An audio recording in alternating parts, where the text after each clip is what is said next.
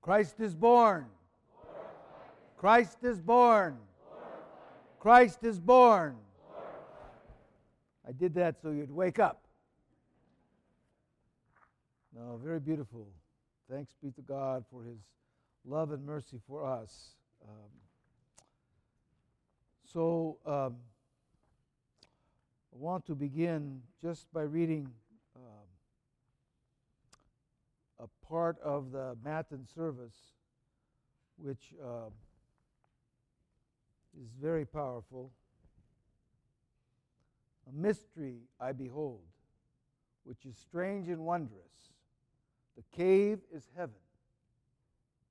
The virgin is the throne of the cherubim.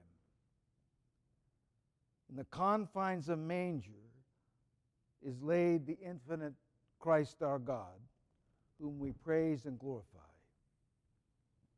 We come to really step into this incredible mystery of God becoming man. God, the creator and sustainer of the universe, taking on humanity. Why did He do this? Why so condescending? How did He condescend to that?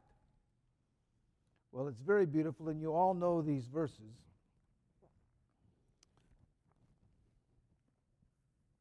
Because they're plastered all over stadiums, all over the world, right? God so loved the world, John 3:16. God so loved the world, He gave His only begotten Son. Who believe in Him should not perish, but have everlasting life. For God did not send His Son into the world to condemn the world, but that the world through Him might be saved. So what is this action that God demonstrates toward us? It's all about His love. It's just that. It's that He loves the world. He loves us. He loves creation. He loves you. That's what this is about today. The Lord came to save us, to save the world, to save creation, to save you. It's corporate and it's very personal. We have to really kind of allow this moment to kind of grab us a bit so we can understand it more deeply. God so loved the world that He came off the throne of glory and laid in a cave, born of a virgin. This is, it's a great, as the song says, a great mystery. We will never be able to comprehend it. It will always be beyond us, and that's a good thing, because God needs to be beyond us. We need to always be stretching out for that.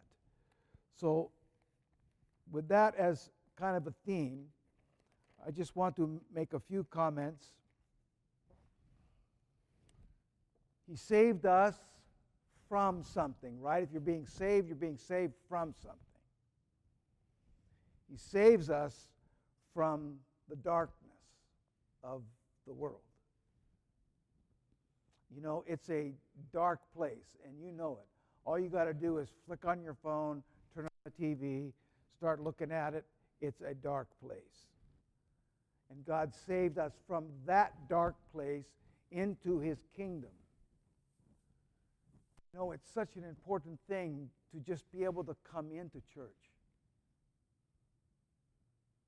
I remember one time, I've told this story many times, I'm sure, but Father Richard, my spiritual father and the originator of the church, the first priest of this church, I came in one time to early in the church, in the service, before the service, to kind of practice a little bit, and he was sitting, and he always sat like right there. And I said, "What are you doing here?" He said, "This is the only place life makes sense." Sometimes this is it. Everything confusing. You come into the church and there's a bit of light. Something that just lifts you. Something that takes the soul up, right? So we need this. And that's what God came to do, to lift the soul up. to bring light into our soul, into our life. Saved us from darkness into the light. He saves us from sin and corruption into His image again, to restore the image that had fell of old. You know, it's like, it would be like, say, we had the potential to jump 10 feet. When we are now in Christ, we have the potential to jump infinitely. There's no end in it. Our potential is now eternal. It's infinite. Because we now have the potential in Christ to become like Him in all things. So this beautiful act of salvation is that for us to restore the image that fell of old, that we may now have the potential to be like Him in all things. Think about this. Everything that Christ is in by His nature, we have been given in baptism to become by grace. How many things are you able to be like Christ in? Everything. Pretty good deal. And He saves us from hopelessness. You know, that's just a real tragedy today in this world. So many people get to a place where it's just hopeless. We see it happen all through all ages, from younger children all the way through older folks. There's a sense of hopelessness. There is no hopelessness in Christ. All things work for good to those that love the Lord. All things work for good. How many things? All things. They work for good. There's no hopelessness. There's no hopeless dead ends.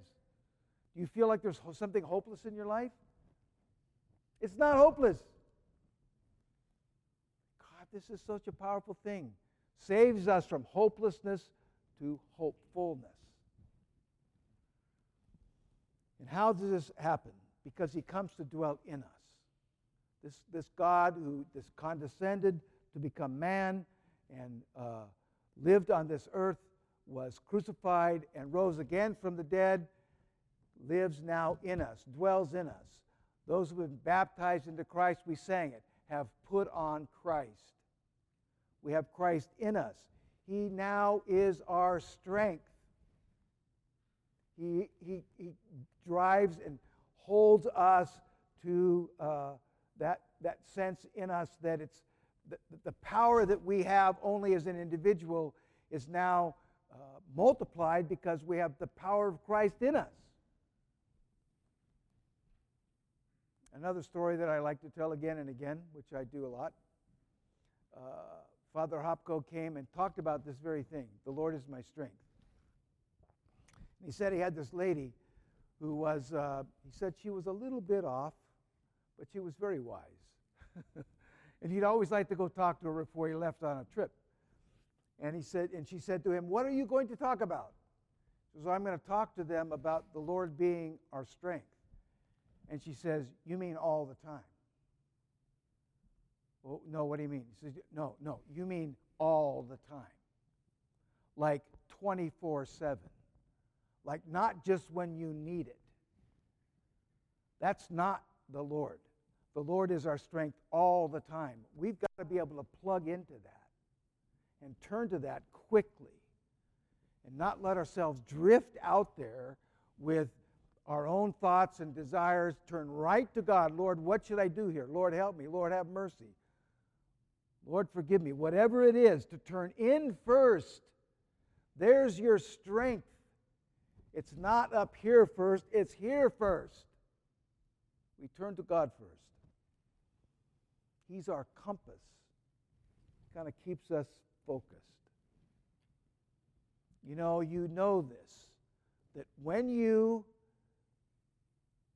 put Christ in front of you and think about what you should say or what you should do or what even you should think, it changes it. We should keep Him right there. He's the compass for us. And so these things that he does for us, saves us, dwells in us. And today, I pray that he's born afresh in us. Afresh. He's born in a manger, but he's also born in us. May, Lord, you be born afresh in us this day. Come, Lord Jesus. Amen. Christ is born.